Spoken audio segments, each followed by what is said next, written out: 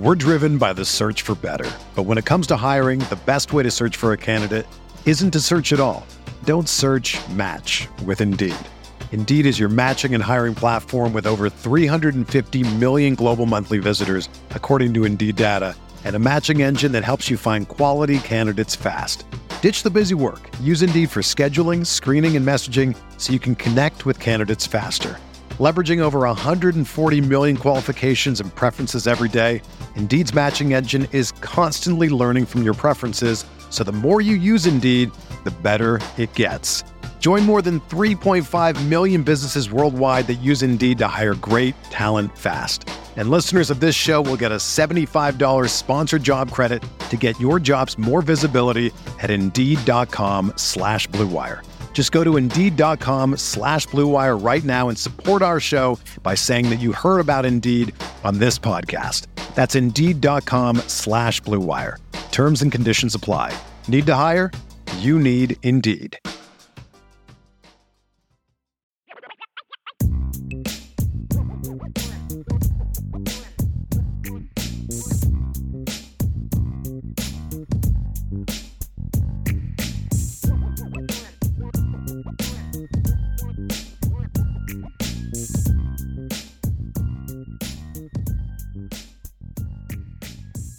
You know what time it is now, right? It's mailbag time, baby, and we're kicking it off. I'll go ahead and Ryan, I'll go ahead and pull them up. You just read them. So gotcha. That way we can split it up a little bit. From John A1 kicking us off today. In 2021, Andrew Kristofic was able to come in midseason and greatly improve the pass protection. Balance is important, but if Kristofic is the choice, does the interior pass pro improve in 2023? I thought the interior pass pro was pretty good this year.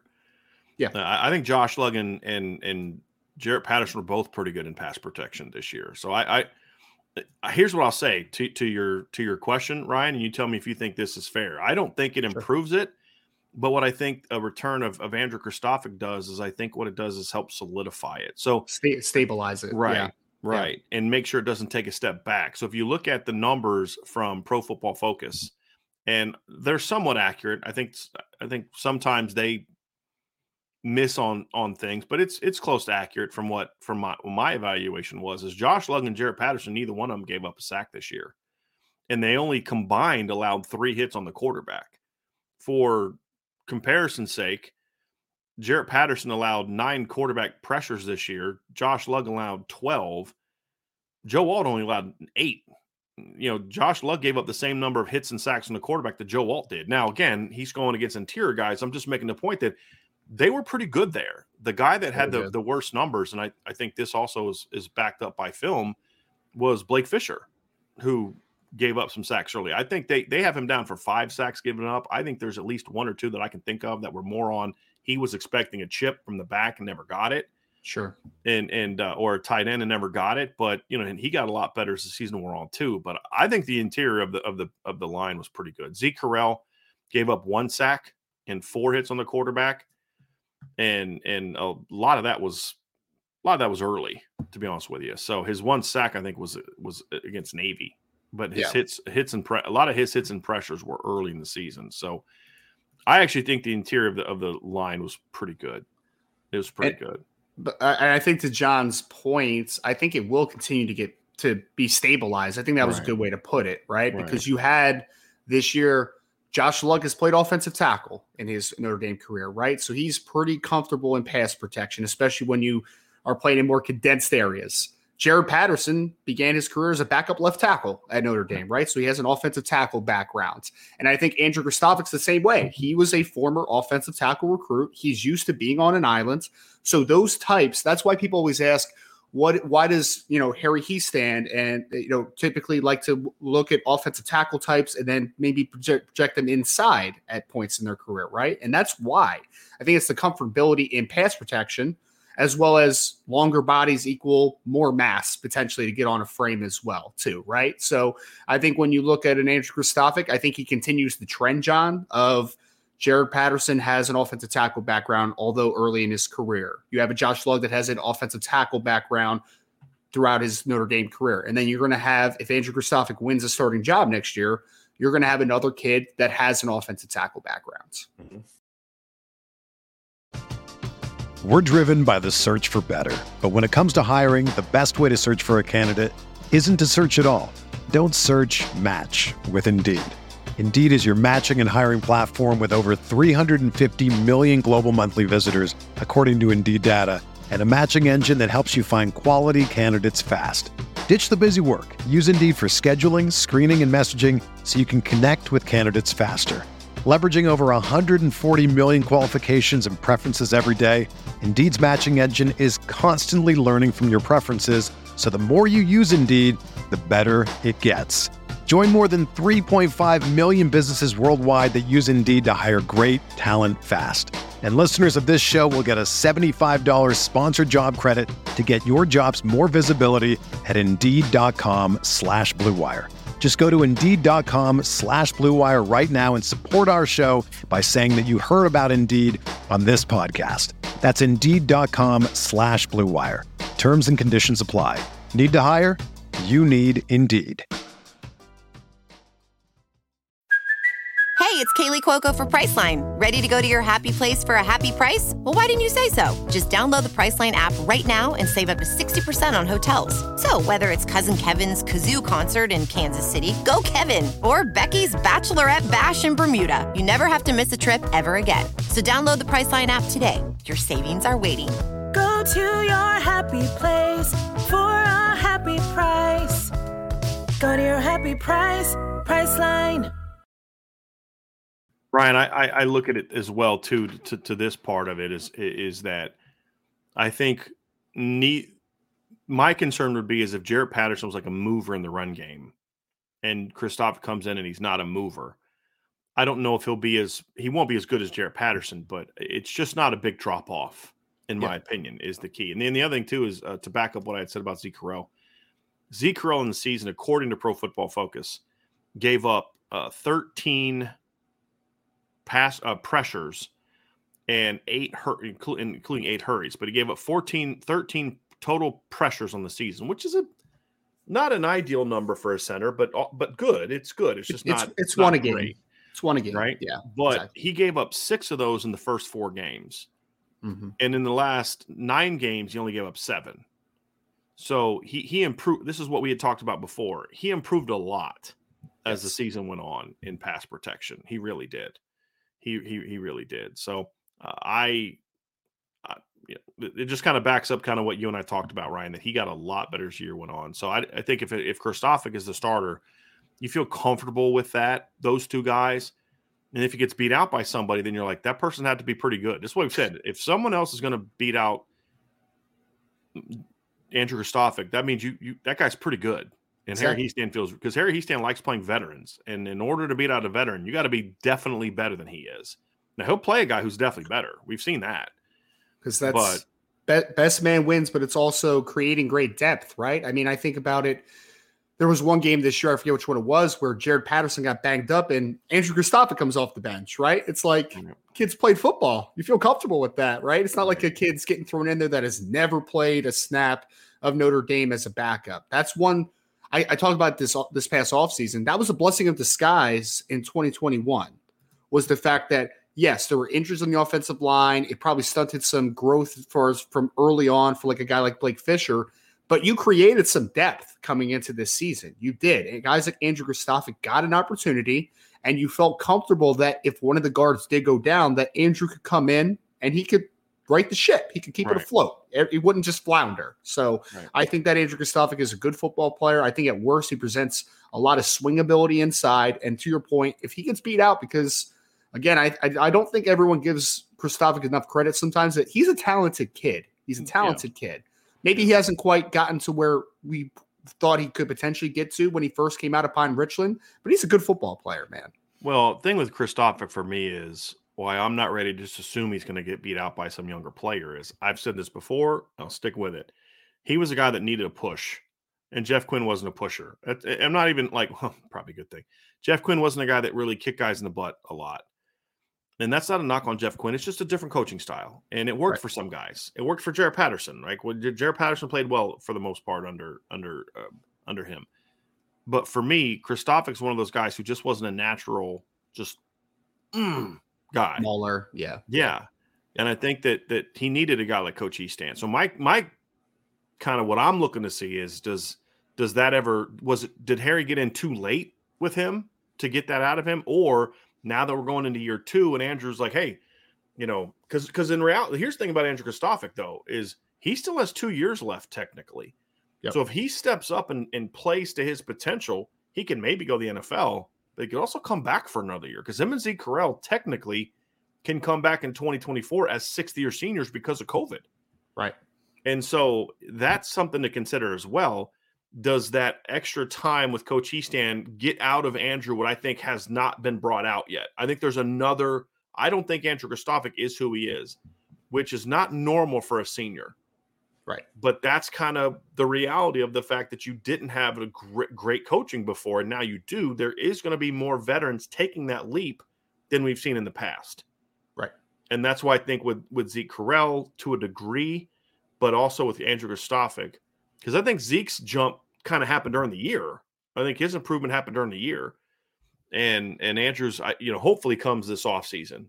And if it does, Notre Dame's going to be in pretty good shape there. Absolutely. Good question, John. We had a super chat from Charlie Weiss's last belt loop. Thank you, Charlie. Love seeing Notre Dame hunting in the portal. Do you expect any other portal ads? I love that Freeman gets it, sees the reality, unlike the previous coach.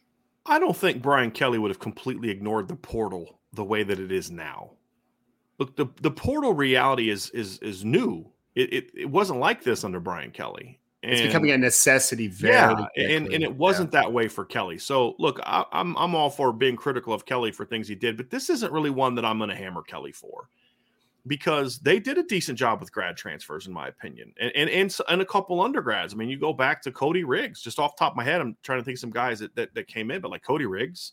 He's a good player, man. Yeah. I like Cody Riggs. And remember, that ended up being huge too, because he came in the year 2014, or was it 2014, where I'm trying to remember. That was the year that Kavari Russell got suspended. And so had Cody Riggs not showed up, and him and Cole Luke proved to be a pretty good corner rotation until late in the year when Cody got hurt. I remember he had that foot injury, so he didn't. I don't think he played against USC, but he missed some games late. But him and Cole Luke proved to be a pretty good corner tandem. Cole Luke was really good that first year under Van Gorder, and he just regressed every year because that's just what Van Gorder did with people, is they regressed under him. But if you don't get Cody Riggs from Florida, that's a big loss. I mean, that's a big hole. I mean, Alohi Gilman was an undergrad transfer. He was a really important player. I mean, I don't know if your defense, I don't know if you're a playoff team in 2018 without Alohi Gilman. I'm being, you say, well, one guy shouldn't make that. There's a couple games I could point to them. I don't know if you beat that team if Alohi Gilman's not your starting safety. And go to the Michigan game. Remember that big breakup he had on the tight end in the end zone? Mm-hmm. And I think Michigan ended up settling for a field goal on that drive, I believe. Yeah. And, he made the Vanderbilt strip at the goal line. And he was a leader. He was without question the emotional leader of that team, of that defense, in my opinion. Great. And then, of course, Ben Skoranek was a guy that they went out and got. I was going to say 2020, Nick McLeod too, right? Yeah, Nick McLeod in 2020, Jack Cohn in 2021. So the portal isn't today what it was under Brian Kelly. And Marcus Freeman's kind of doing what Brian Kelly did because of the school. Who are all these kids they've got? They're all grad transfers. Yep. And he's not out there getting freshmen and sophomore. I mean, they've tried, but they haven't been able to get those guys. And look, would they have landed the guys they got if Brian Kelly's here? That's debatable. Sure. But I don't want to hammer Kelly for something that I don't think is fair to hammer him for, because the portal has changed dramatically since Brian Kelly left. I mean, it's just a year, man. It's changed so much. I mean, this existed his last year at Notre Dame, but it was just a different. It's just this last calendar year is just, it's turned into some monster that I with the NIL implications with the transfer portal mix. That's like, it's bolstered. It's because now kids are understanding that, like, if I leave, I might be able to get a payday at a different school, right? Like, that's kind of what's happened. So So yeah, I don't want to hammer Kelly for that one, because I don't think that's fair. Now, would he have screwed it up? Maybe, but I don't know. We don't know how Kelly would have handled it. All I know is at LSU, he's hitting the portal hard. Yes, he is. Now, he would have had to do it differently at Notre Dame. But I just, look, it's Ryan. Everybody knows I don't like Brian Kelly. personally.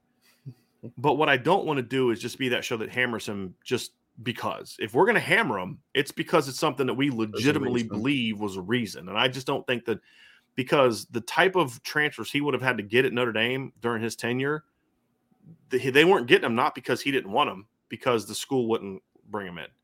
For sure. And Marcus Freeman's dealing with that same battle. And the guys he got this offseason are all grad transfers, and that's something Brian – I mean, Notre Dame got a grad transfer quarterback 2 years ago.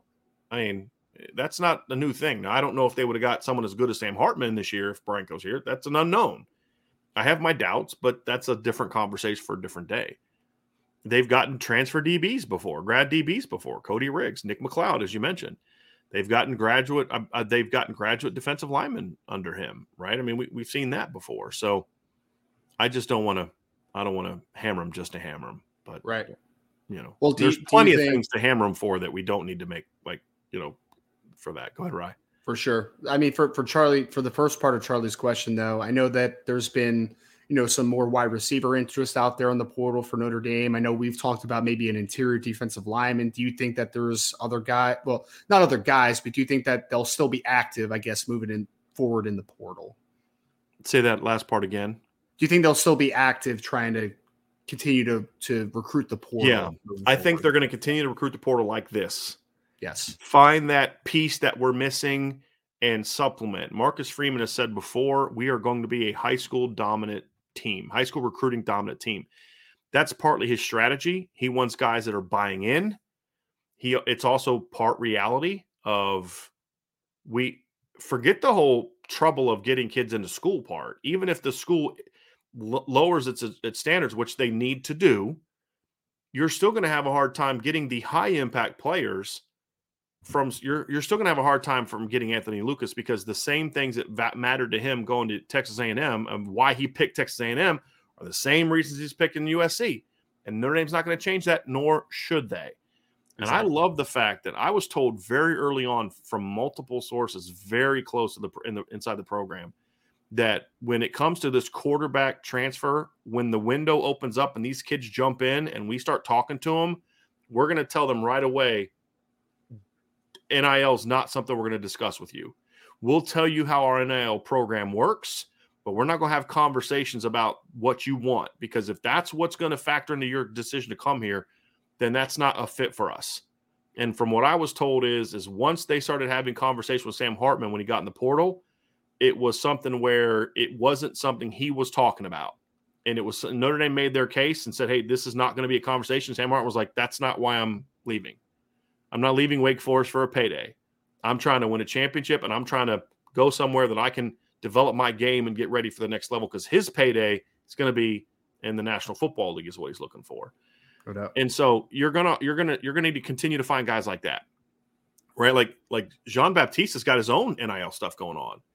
He does on his Twitter, you see social media influencer, right? Like he's got these different. He's got like a video game thing going on. And some energy drink thing he's got, so he's doing his own thing wherever he goes. And I love that. And that's so why he's doing it fit at Notre Dame. Wait, kids do it the right way? Yeah. Is that all about? Imagine that, right? Hangouts? Imagine that. That's crazy. Yeah, imagine that. Well, I mean, we never even talked about that as much, Brian, but it's like, you don't think Sam Hartman could have gotten a nice upfront payday by a team in the portal? Like, Exactly. So to me, Ryan, I think they're going to always look for those kind of kids, because those kids are going to come in with a little bit more buy-in. And I think that's the lesson that Notre Dame learned a little bit with some other transfers was the buy-in really there? And so I think they're also going to err on the side of, if we're going to bring a kid in, he better be at a position where we need another body, or he's got to be significantly better than the kids we have. So you're not going to see the Caden Maddens anymore. Like guard, here's an example.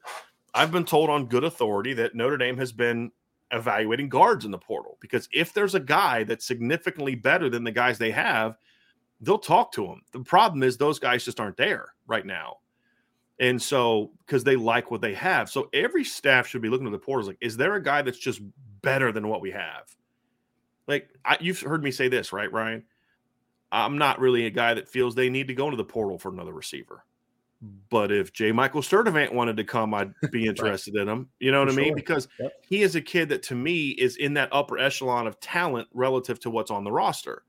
That's and why bring something different. Right. Bring something different. And he's got some experience. He's got, another year of eligibility left. And that's why I wasn't super thrilled about CJ Williams, because I don't know that CJ Williams brings something that you don't already have.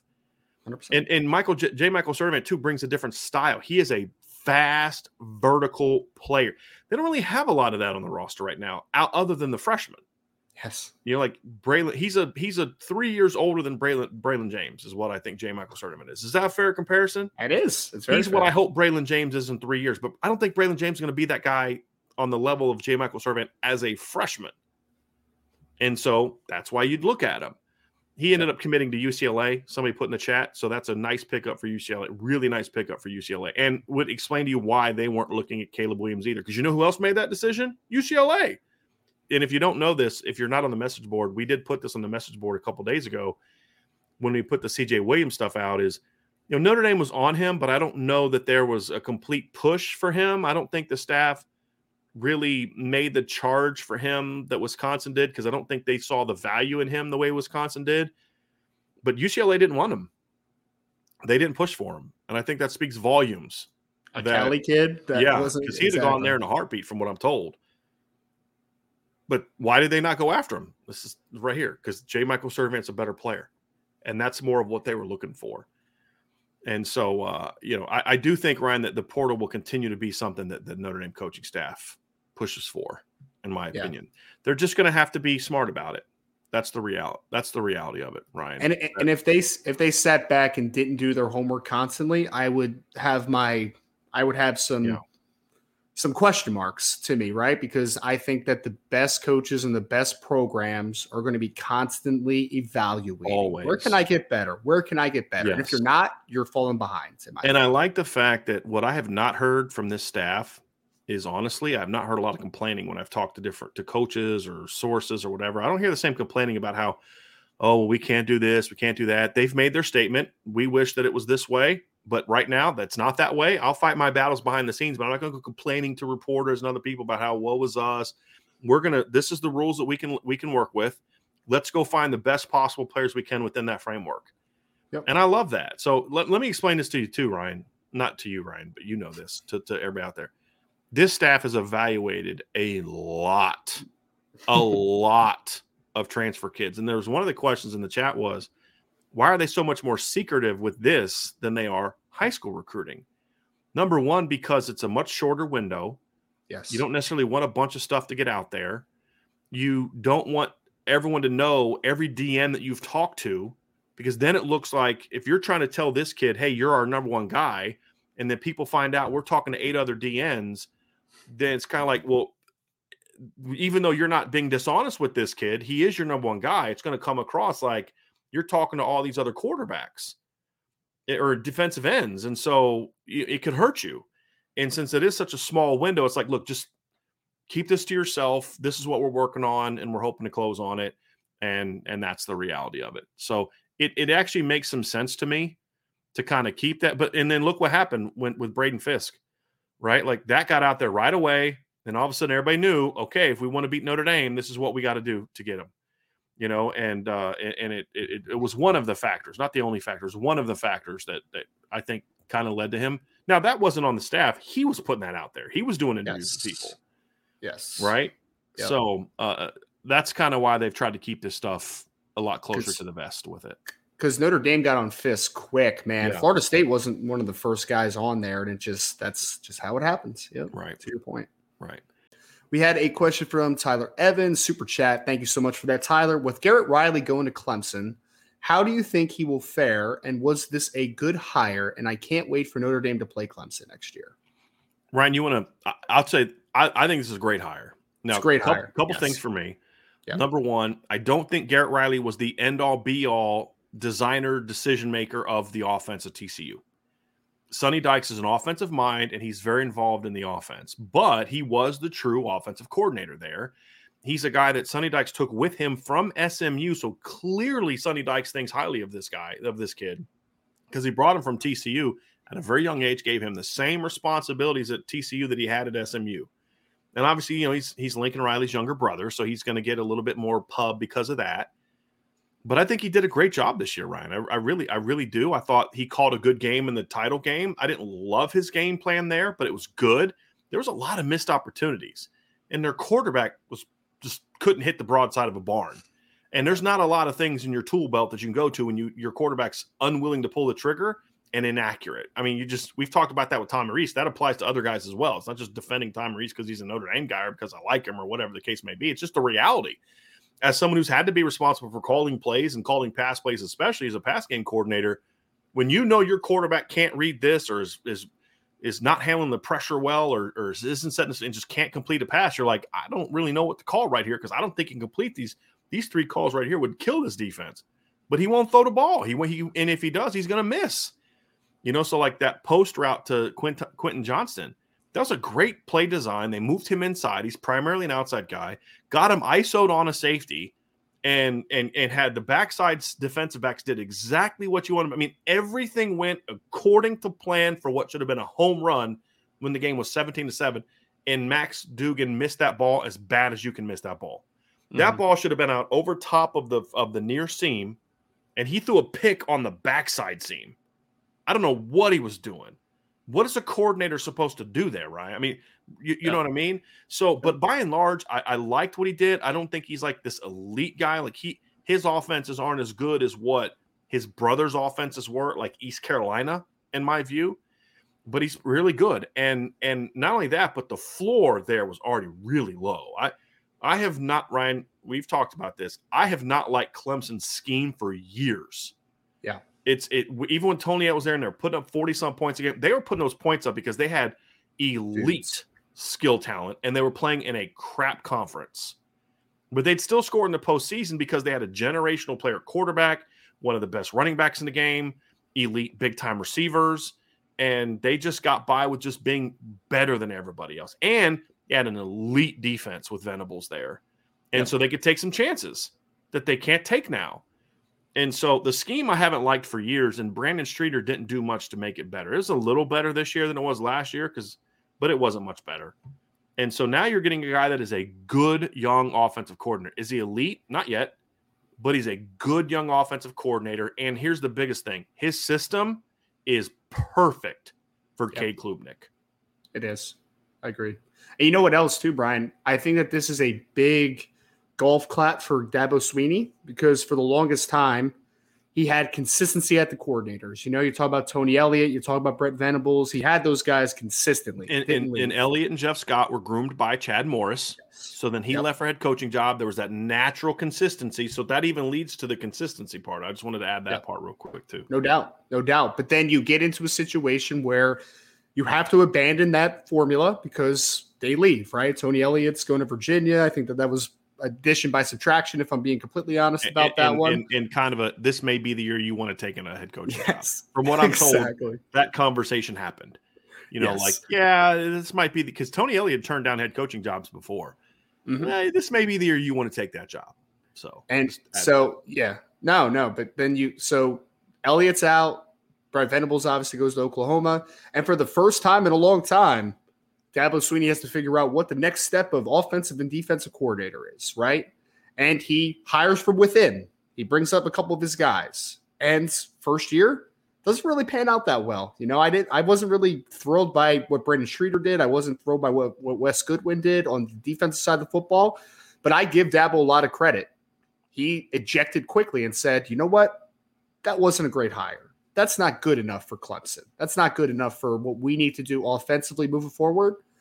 So you make this switch very quickly. So I think that's what great coaches do, though, man. When you figure out that you made not a great hire, go out and make a good one, right? Like you eject as quick as possible. And I think that it's going to be a good fit for Klubnik, this offense. I agree. I think that what you saw Kendre Miller doing also in the backfield this year, I mean, I'm envisioning Will Shipley being used in a similar fashion, which should be interesting. So I think you upgraded the offensive coordinator position. You got a young guy that I think does have some innovation to him with how he does things. And I think that it's a golf clap to Dabo for understanding that, like, hey, man, can't stick to what's just happening right now. We got to make some moves here to try to get back to the top. And Ryan, the thing is, Dabo's a very loyal guy. Yes. Very loyal guy to a fault at times. And I think the fault is the staff he put together. I think 6 or 7 of the 10 assistants are guys that he either has coached in the past that were at Clemson, or were young coaches so Brandon Streeter played at Clemson, but that was before Dabo was the head coach there or was coaching there. But he got his GA start at Clemson when Dabo was a position coach. And he's a Clemson alum, and there was a sense of – and Brandon Streeter had been loyal to him, and he'd been an assistant coach under him and all that. And that's why he promoted him. Same with the O-line coach, same with Wes Goodwin. There was a sense of loyalty to where I'm going to bring in, the running back coach is CJ Spiller. There's a lot of former players. And then the linebacker coach, the co-DC, is, I believe, was a teammate of Dabo's at Alabama, I believe. And so for him to make this kind of move, I promise you it was not easy for Dabo. I promise you it was not easy to just go, because sometimes you hire a guy, you don't really know him, but he interviews well and he doesn't do a good job. It's a lot easier to fire that guy, to be completely honest with you. Sure. But, Dabo has known Brandon Streeter for over a decade. He knows his wife, he knows his kids, he knows all those type of things. That's the hardest firings to make. But he did it because that's what was needed to be done.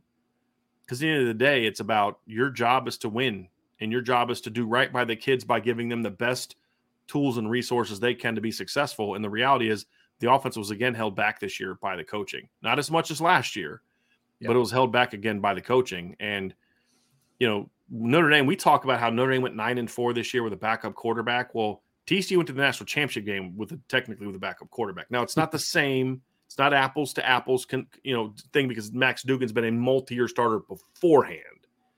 But the point is, that's not the guy that won starting job coming out of fall camp. Sure. And I think that was a really good job by them. Now, the concern is, okay, but you couldn't get him out of his funk at the end of the season. And I think part of that is Max Duggan was just tapped out. I just don't. I don't think anything left. Man. I think he was spent. Yeah, because that kid played his butt off all year. Remember that kid, the Big 12 championship game, man? Like, that kid was spent. Oh, God. I mean, they're having to, pick him up off the ground, and then they're calling another quarterback run play the next play, and he's running. I mean, it's just the kid gave you everything he had, and I just think that's kind of who he was, because I would say, well, maybe he got more out of him earlier than he was capable of. That's the other thing, and then people got more film on him. So I like the hire. I do, and I think this is going to be great for Cade Klubnik. Now, is this automatically, okay, Clemson's back to, Clemson's back? No, they're not, because their defense is still a concern, but he's not walking into the same talent that they had 4, 5, 6 years ago. There's no Mike Williams on their roster. No. There's no T. Higgins. There's no Justin Ross. There's no Hunter Renfrow. There's no Travis Etienne. With all due respect to Will Shipley, he's not Travis Etienne. Different type of player. Mm-hmm. So I will say this. I think he's got a little bit more talent up front than they had back then. I actually do think Clemson has decent talent up front, Ryan. They just didn't play well all the time. There's decent talent there.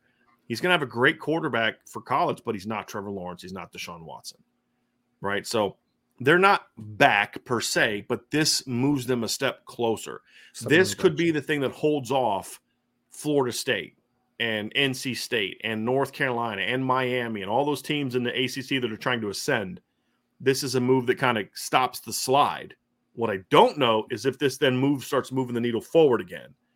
That's what I don't know. And I think in order to do that, he's got to make a similar change on the other side of the ball.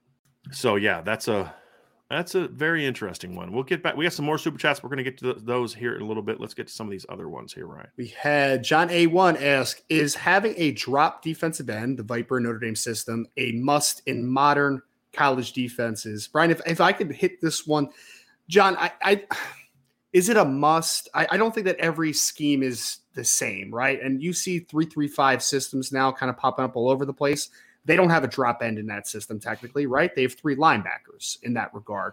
But I do think that if you are a 4-man team, it is beneficial to have the ability to drop that end a lot because there's different looks that you can give out of it, right? And I think that you see a lot of quarterbacks that make some bad decisions in short zone coverage at times where that defensive end is just going to drop into that, that hook curl or curl flat zone where it turns up to be a bad play, a tip pass, an interception, whatever it is. So I think if you're a 4-man front, it's very useful. It is just for, just the ability to come with different pressure situations, drop guys into different zones to kind of confuse a quarterback, especially. But with teams moving to more 3-man fronts, I don't think it's it's not as important in that system, in my opinion, but in a 4-man front, I do think it's very beneficial. I do. I don't think there's anything like this structurally that is a must with every team.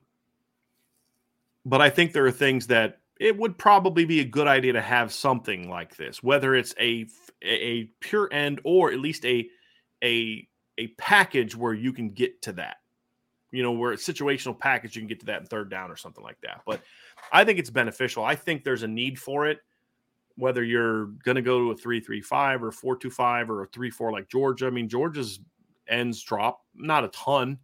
They don't do they drop about as much as the Viper did this year. I mean, if you look at the numbers, but no, it's something, Ryan, where it's nice to have, but it's not something that you absolutely must have, right? In my opinion. I think it's beneficial for defensive coordinators because then you can give another different look, but right. To your point, I think it's beneficial. I just don't think it's a must. No, you don't need it. I just think it depends on what you do, right? I mean, because if you say that's a must, but I would make the case that, you know what, Will Anderson can drop into coverage. He can. Yeah. But why? Why would you ever do that? Yeah. Because if you look at Alabama this year, let me find the numbers here real quick because he dropped into coverage 27 times this year. Okay, it's about 2 a game. Okay, maybe that might be 1 more per game than I would have him do. But they did less of that this year. He dropped into coverage 58 times last year. Wow. Right. And so this year he dropped into coverage 65 times. Now he didn't play as many snaps this year either. He played 685, partly because they didn't play as many games.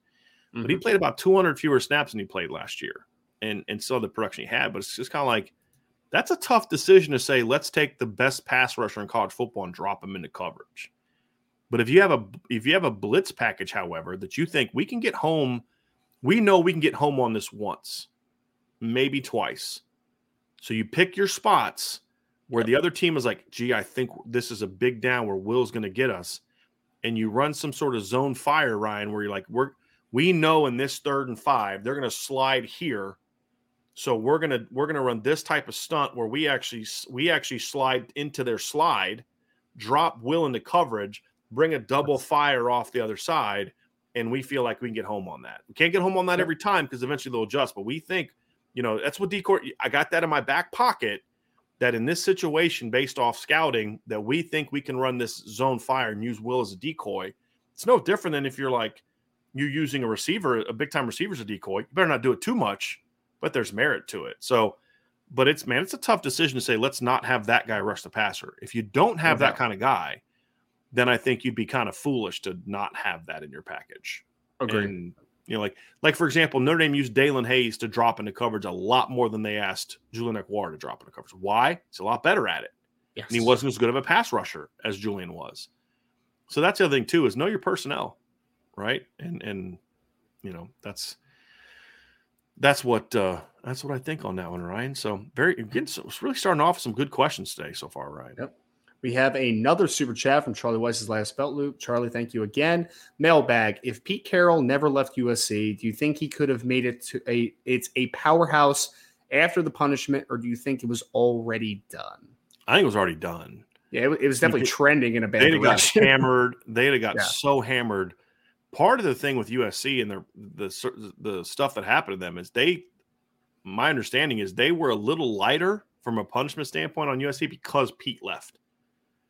Had he stayed, they'd have got hammered, right? And they were, like you said, Ryan, they were already trending down.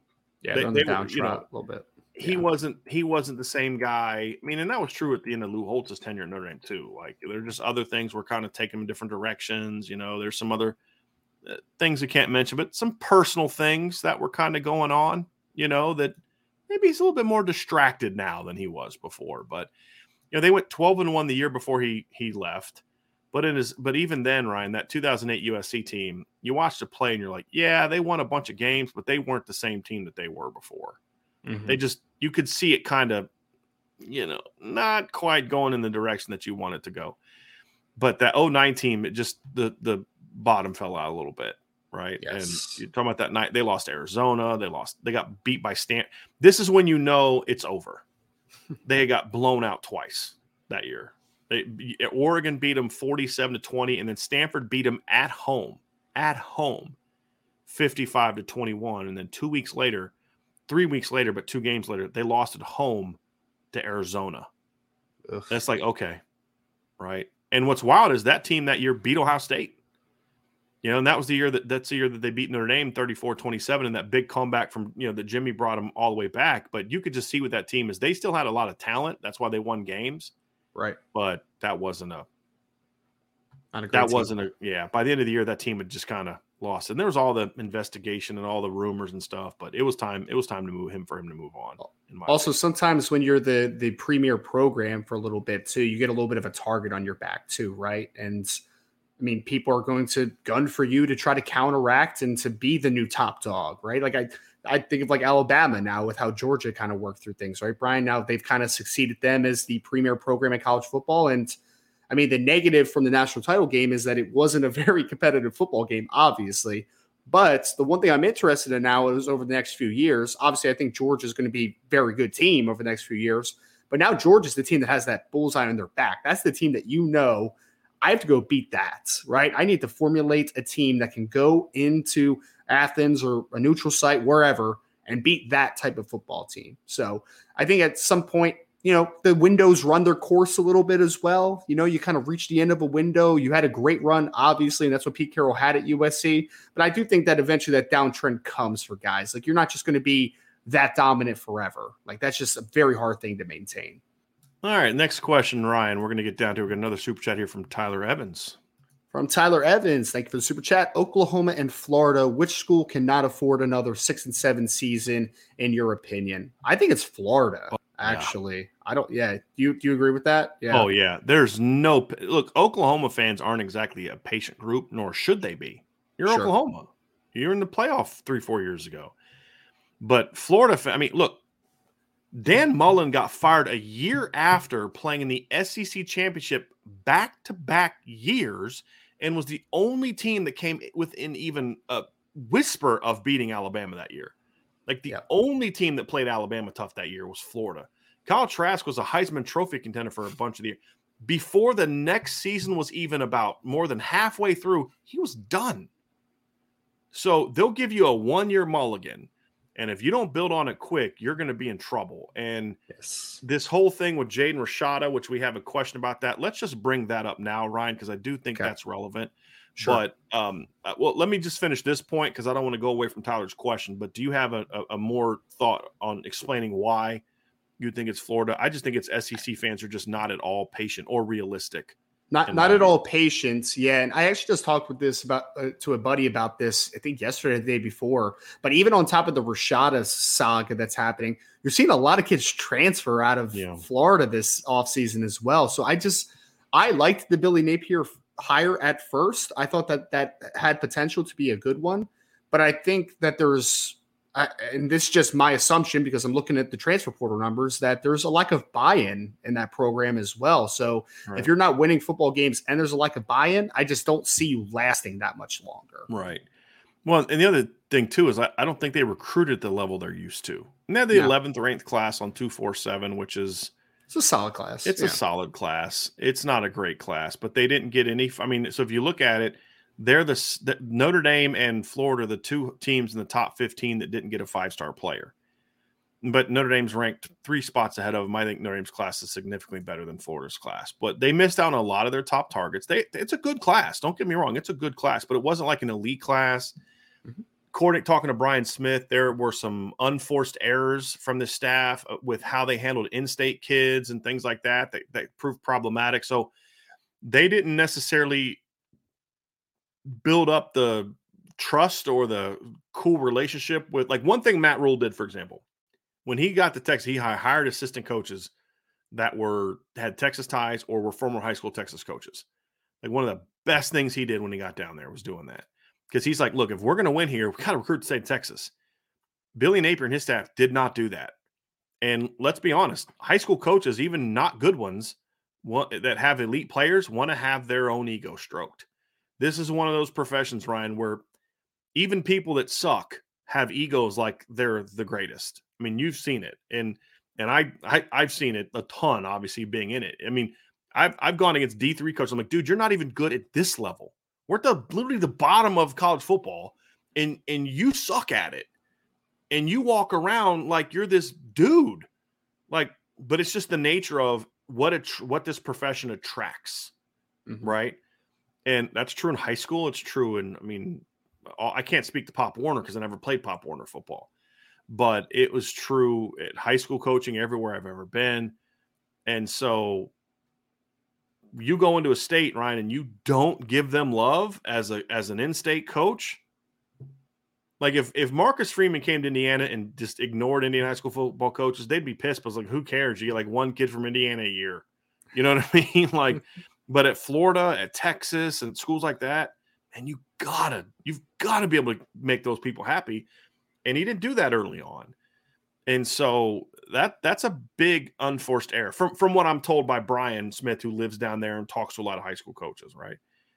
So I don't think he's necessarily done the job that a lot of people like. Oklahoma's class is ranked 5th. I think it's overrated, like very overrated class. But when you have a number 5 class, it's going to keep people a little bit. It's going to let you do the whole just wait till we get all of our players here thing. It's going to go a little bit further. When you're recruiting the 11 to 13 class, it's like, what players? Yeah. And then and here's the thing, when Rashada leaves, like, you know, now that Rashada's out of the class, I believe he's not listed. Yeah, he's still listed on there. He's still listed as a commit. When he leaves, that class is going to take a big hit. When you need mealtime inspiration, it's worth shopping Kroger, where you'll find over 30,000 mouth-watering choices that excite your inner foodie. And no matter what tasty choice you make, you'll enjoy our everyday low prices, plus extra ways to save, like digital coupons worth over $600 each week. You can also save up to $1 off per gallon at the pump with fuel points. More savings and more inspiring flavors make shopping Kroger worth it every time. Kroger, fresh for everyone. Fuel restrictions apply. Another day is here, and you're ready for it. What to wear? Check. Breakfast, lunch, and dinner? Check. Planning for what's next and how to save for it? That's where Bank of America can help. For your financial to-dos, Bank of America has experts ready to help get you closer to your goals. Get started at one of our local financial centers or 24/7 in our mobile banking app. Find a location near you at bankofamerica.com/talktous. What would you like the power to do?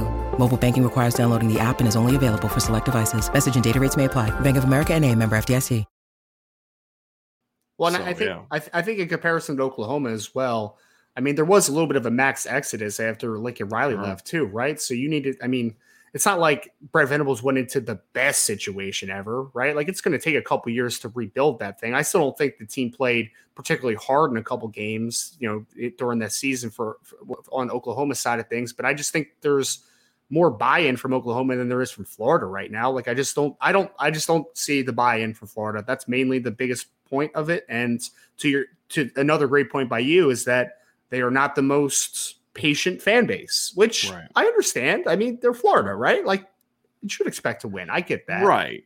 But, right. Yeah.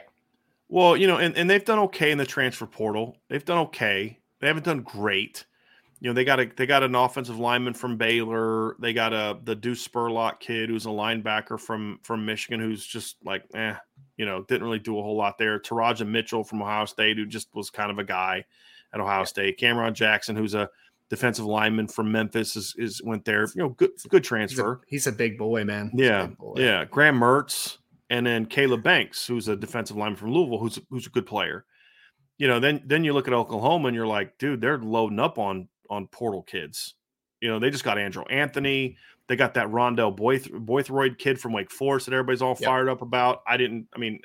Whatever. He was fine. Yeah, I wasn't necessarily in love with him. A lot of people were. Got Deshaun McCullough that a lot of people were fired up about. Got Jacob Lacey. On Boythroyd, I'd say that Jean-Baptiste is a better player than Boythroyd, in my opinion. The numbers aren't there. Sure. But the film tells me some context story. To that. Yeah. Right. The film, that kid's not playing at Ohio State. He's not getting on the field at Ohio State. I agree with you. I feel the same way about Jack Sullivan, to be completely honest with you, from Purdue. Yeah. The numbers aren't there because he didn't play as much. Sure. But yes, I would agree with you on that, Ryan. I would agree with you on that. I just would like to see what the production would be for like a Jean-Baptiste if you dropped him on the Right. Wake Forest, right? For instance. Yeah. Right. So that's the thing is you look at, they got Reggie Pearson from Texas Tech, Austin Stogner. They got him back, which I think is a very interesting thing. They got a defensive lineman, Davon Spears, right? I don't know a lot about him, but he's rated high. He's considered a good, highly ranked, one of the highly ranked transfers from Texas State. So there's just a lot more buzz, and that buzz can get you a little bit of a grace period. Like, let's be honest, Charlie Weiss gets fired after 3-9 at a lot of SEC schools. Oh yeah. But at Notre Dame, like that success the first 2 years, it got him it got him 3 more years, right? Where the reason Ty got fired after year 3 is, number one, Ty didn't work hard, and Charlie did. But number two, that can maybe be balanced by the fact that Ty was a good guy that people liked and respected, and Charlie was not necessarily that by everybody. But it's Ty had 1 good year and then bottom fell out, where Charlie had 2 really good years in a row. That's the difference. And that got that buy-in. So, you've got to have some level of success either on the field or recruiting. But you know what else helped Charlie keep that job for 5 years? It was bringing in highly ranked recruiting classes. Yes. The people say, just wait till Charlie's guys become seniors or juniors, and it just didn't pan out that way, and so I think that's why there's a lot more excitement and buzz at Oklahoma, and they have the National Player of the Year, a quarterback in their 2023 class, so they have that going for them too. Yeah, absolutely. And I'll say this too, Ryan. Yeah. Oklahoma better figure it out real fast, because my answer flips if we're having the same question a year from now. Because if they struggle again and then head into the SEC, yes, that's going to be a problem. That's true. It's going to be a problem. Yep. Things are about to get a lot tougher for Oklahoma here. Yes. I want to bring up something here real quick from Tyler Hanley. It says, IB family, my family could use some prayers. We lost my father unexpectedly yesterday morning. He and my mother took my brother and I to our first game, so hug. And love your family close. Hey, Tyler, man, I will be praying for you. I couldn't even imagine if I lost my dad right now, and I'm 40 something years old. So, man, I don't know what to say other than we love you and we're praying for you and your whole family, man. Just be strong, and this football season is going to be tough for you. I'm just preparing you for that now from a lot of other conversations, but just try to prepare yourself to look at it as remembering the first time in a way where you remember not the loss, but the joy that you experienced with your dad in so many different ways, but especially with Notre Dame football. So, man, we're praying for you, and we appreciate you coming here to let us know that. Obviously you feel that this is your IB family. That's it right there, Ryan. And man, we'll be praying for you, buddy, for sure. A lot of people here will. So as soon as this show's over, I'll definitely spend some time in prayer for you, man. So you and your whole family. So thank you for letting us know, Tyler. Thank you for letting us know. I want to get back to the mailbag, Ryan, with some we have some other questions down here that I want to get to. We had a super chat here from John Banco that I wanted to get to. Yeah. John, thank you for the question. Thank you for the super chat. Why did Oregon end up losing the 2 flips from Notre Dame, Dante and Peyton Bowen? Dante Moore and Peyton Bowen. Well, Peyton Bowen's situation is a little bit more cut and dry. He didn't want to go to Oregon. His dad pushed him to go to Oregon because they offered him a big deal. Yeah. Like, what we reported was accurate, right? And Oklahoma is just, I think, kind of where he always wanted to go. My understanding is Oklahoma upped their offer as well, but I think he just played Notre Dame, right? Yeah. We gave him and the family the benefit of the doubt during the process. Lesson learned for us. Yes. And I think his mom was honest with us. She was clearly not happy about all this, but I think that Peyton was lying to people. I'm just going to come out and flat out say it. Peyton never told Notre Dame he had the concerns about going there that he did. Yeah. They asked him. Many times they asked him, hey, man, like there's a lot of smoke here. Like we need to know what's going on. No. It's bull crap. It's BS. That's a flat out lie. Because then when you commit to Oklahoma, you say, I've been thinking about this for a long time. So there's some lessons that we have to learn through this process too, to where we'll report what we're being told, but then maybe we'll take more of I'll believe it when I see it approach, which is unfair because not every family's that way. You know, when Jaden Greathouse took that visit to Texas, it was literally just to go with some teammates to a game, and there was no recruitment that was followed up on it, right? And kids should be allowed to have that freedom. But when a kid does it over and over and over, you say, I know what you're telling me, but I've been here, done that before. Yes. So I need to see it. And I just think he lied. And that may sound harsh to people, but, oh, you can't say that about why? Why? He's 18 years old. He lied. Why can't I say that? Why can't people be accountable for that? I don't care where he goes to school. Just be a man about it and be honest about it. We're not talking about a 13-year-old. We're talking about an 18-year-old, right? He lied many, many times. He lied. Over many, many months. Yes. Yeah. And so it is what it is. The Dante thing, I think, is a little bit different. Dante's thing is Dante really liked Kenny Dillingham and had a really good relationship with Kenny Dillingham. Now, do I think I know for a fact UCLA is not getting Dante if they didn't pony up. That's just that that's not a hidden thing in his recruitment. But UCLA had been on him for a long time. Like, even when he was committed to Notre Dame, UCLA was talking to him and on him and had come out to visit him. So there was a relationship there. And I think for Dante, he put a lot of value in the relationship with the coach that was going to be coaching him. His dad and his people around him were more of the ones that wanted the NIL. Now, Dante agreed to it, so I'm not saying Dante didn't care about NIL. He agreed to it. He allowed them to not manipulate, but to kind of steer his recruitment the way that it went. He allowed that. So when that was a factor, but for Dante, when it came to picking which school was offering him NIL money, he put a lot of emphasis on my relationship with the people there. Yeah. And when Kenny Dillingham left Oregon, that hurt them majorly. Yes. And I think it opened the door for UCLA to step in there. So I think because no matter who Oregon hired, that guy was not going to have the relationship with Dante that the UCLA staff did. Yep. That's really what it boils down to for me. So that's a more legitimate one for me, is if Kenny Dillingham doesn't leave, Dante signs with Oregon, in my opinion. I don't think there's any doubt, Ryan. I think so too. Yeah, I think so too. I will say this, though. I really do like Dante's skill set in the Chip Kelly offense, though. I think that's going to be really, really nice. But yes, yeah, he fits. I'm well. hoping for the best. I'm hoping for the best, man. He was phenomenal. I like Dante. He's set to thrive in those type of settings. I mean, Dante's built for those type of settings. I need to see him do it on the field, like I do with Kenny Minchie and every other quarterback in the country. But there's never been a doubt about the kid's talent. My question is up here and right here. Those are my questions with Dante. But the talent is outstanding. I mean, there's no denying that. And to your point, I have a lot more faith that Chip Kelly is going to get him to play to his potential than I do Oregon. Because here's the thing: Chip Kelly's not going to stop running the football. No. And he also knows Dante's not a runner. So you're going to go to a system that's going to protect him a little bit more than an Oregon system that will run the ball, but it's still going to put a lot on the shoulders of their quarterback. Yep. And if he got that much out of Dorian Thompson-Robinson, I'm just very curious to see how much he gets out of Dante. Yes. And Dante he has a good chance to start as a freshman too. Yep. So, thing about Dante too is he's going to play as a freshman there. Yep. And I think that's something he wanted. I don't know. This one I don't know. This is an opinion. I don't think Bo Nix coming back helped Oregon's cause, to be honest with you.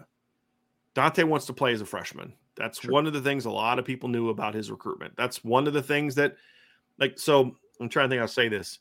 There was some hesitation on the part of the Carr family to go to the same school as Dante, not because they didn't want to compete, because you don't go to Notre Dame if you don't want to compete. And you don't involve yourself in helping recruit Kenny Minchie if you don't want to compete. And that's what CJ did. It was a well-known fact that Dante's dad was pushing schools for, if you want my kid, you've got to make this kind of promise. And that was one of the issues with Notre Dame with his dad, is Notre Dame would not make that promise. But at the same time, if you're on the other side of this, you're like, well, I don't know that. And I know the Notre Dame coaches are telling me that, but I don't know if that's true or not. And that was the hesitation. It was a well-known fact that the people around Dante were saying, we want to go somewhere he's going to play as a freshman. And I'll be shocked if he's not starting at UCLA by some point in time as a freshman. Maybe they don't start him in the opener just because that's a lot of pressure to put on. I'm a believer that you don't start a freshman in the game one unless you have no choice. Bring him in at some point. We saw what it did for Sam Darnold as a redshirt freshman. We saw how much it helped Trevor Lawrence that he played in the first game, in every game. He just wasn't the starter. Because when you play a freshman and he struggles and then you got to bench him, it's like, ugh.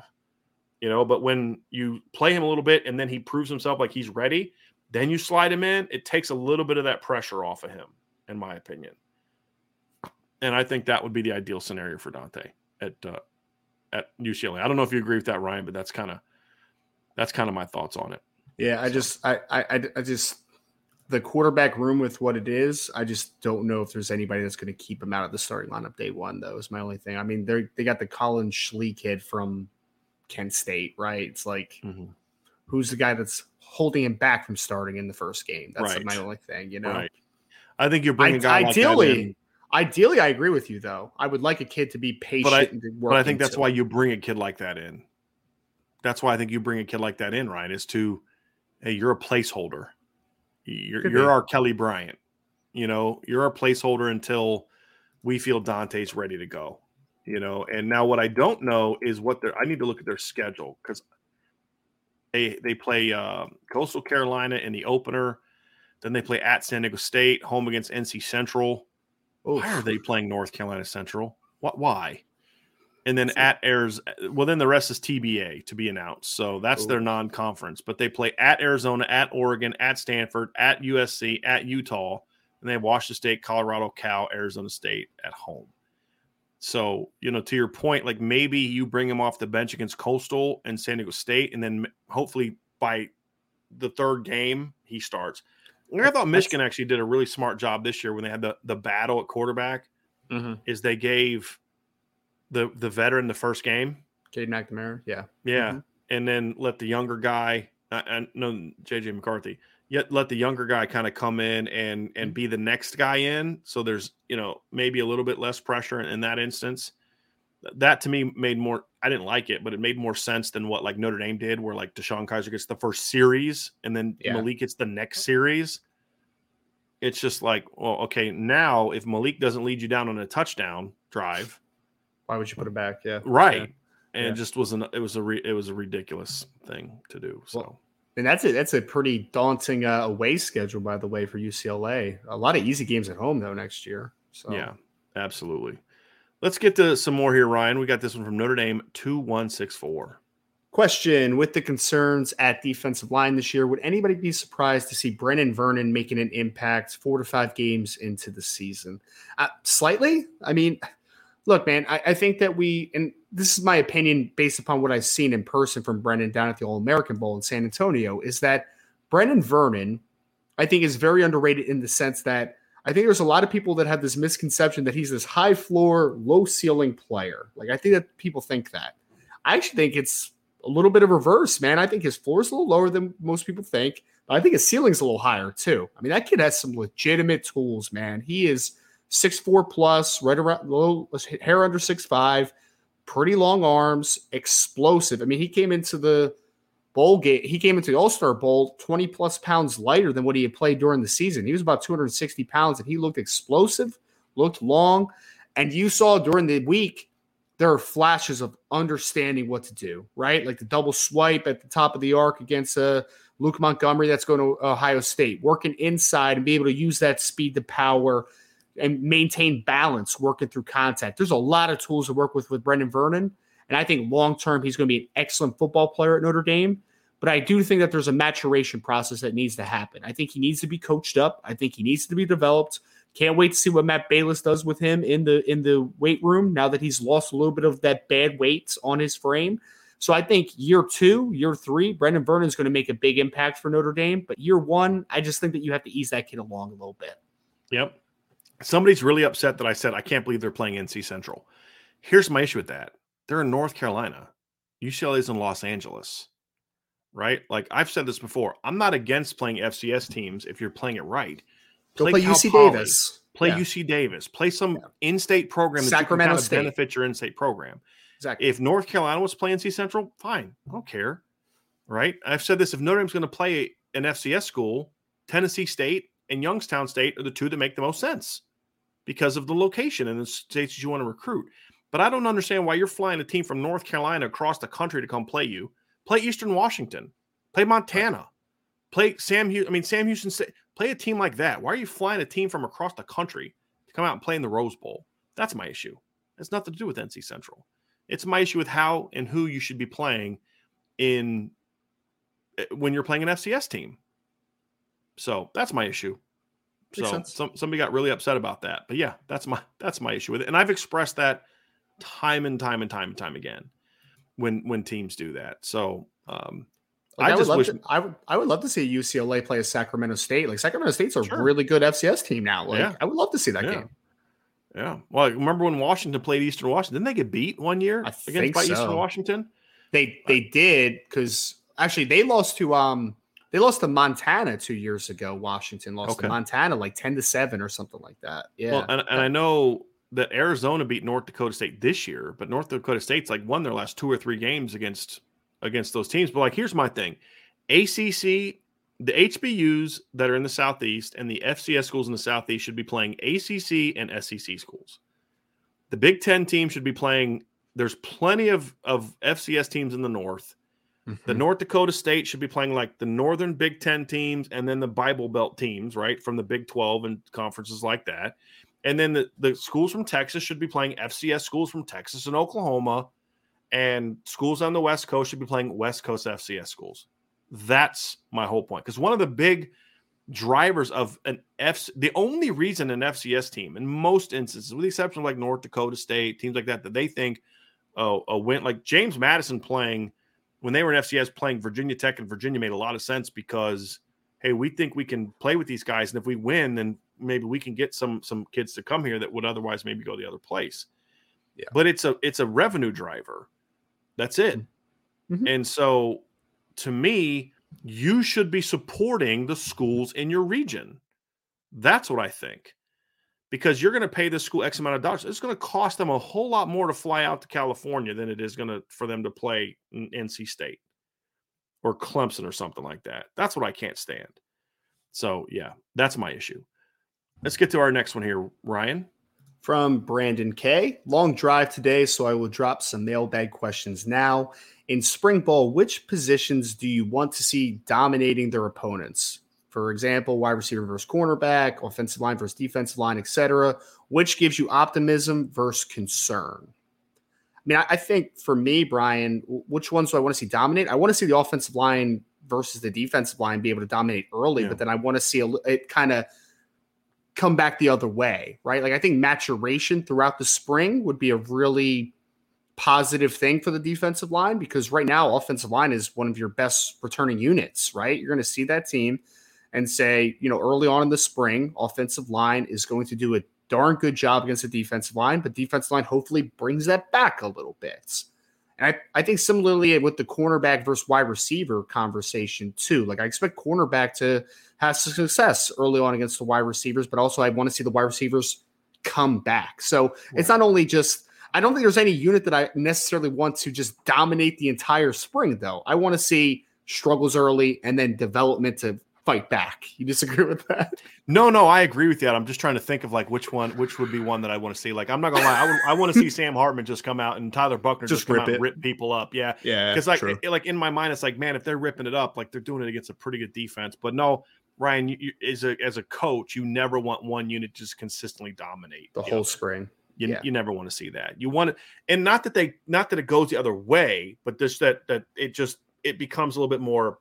We don't get dominated all the time. Sure. And that's what I want to see. So yes, if the receivers are and here's the thing, you don't know what to make of it if it's not happening. Like if the receivers are coming out and ripping up the secondary, you have two thoughts. Number one is, are the secondary guys not improving? That's the first thought. Or the other one is, boy, these receivers are getting a lot better. But you don't know which one it is. And that's the thing that's really difficult about coaching in college football. Now, we at the Division III level, now we didn't have this at the 1AA level. We couldn't we didn't have a scrimmage, but at the Division III level, we could scrimmage. You get one scrimmage. So you at least had some semblance of, okay, here's where we are against another team. But the Division I level, it's you don't get that.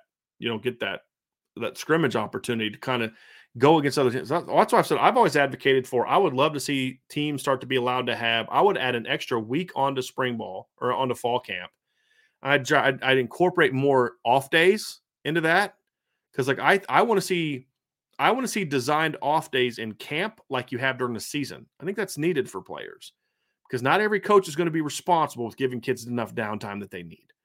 So I'd like to see it extended a little bit longer, more time in between, but then use part of that to give like a 3-day.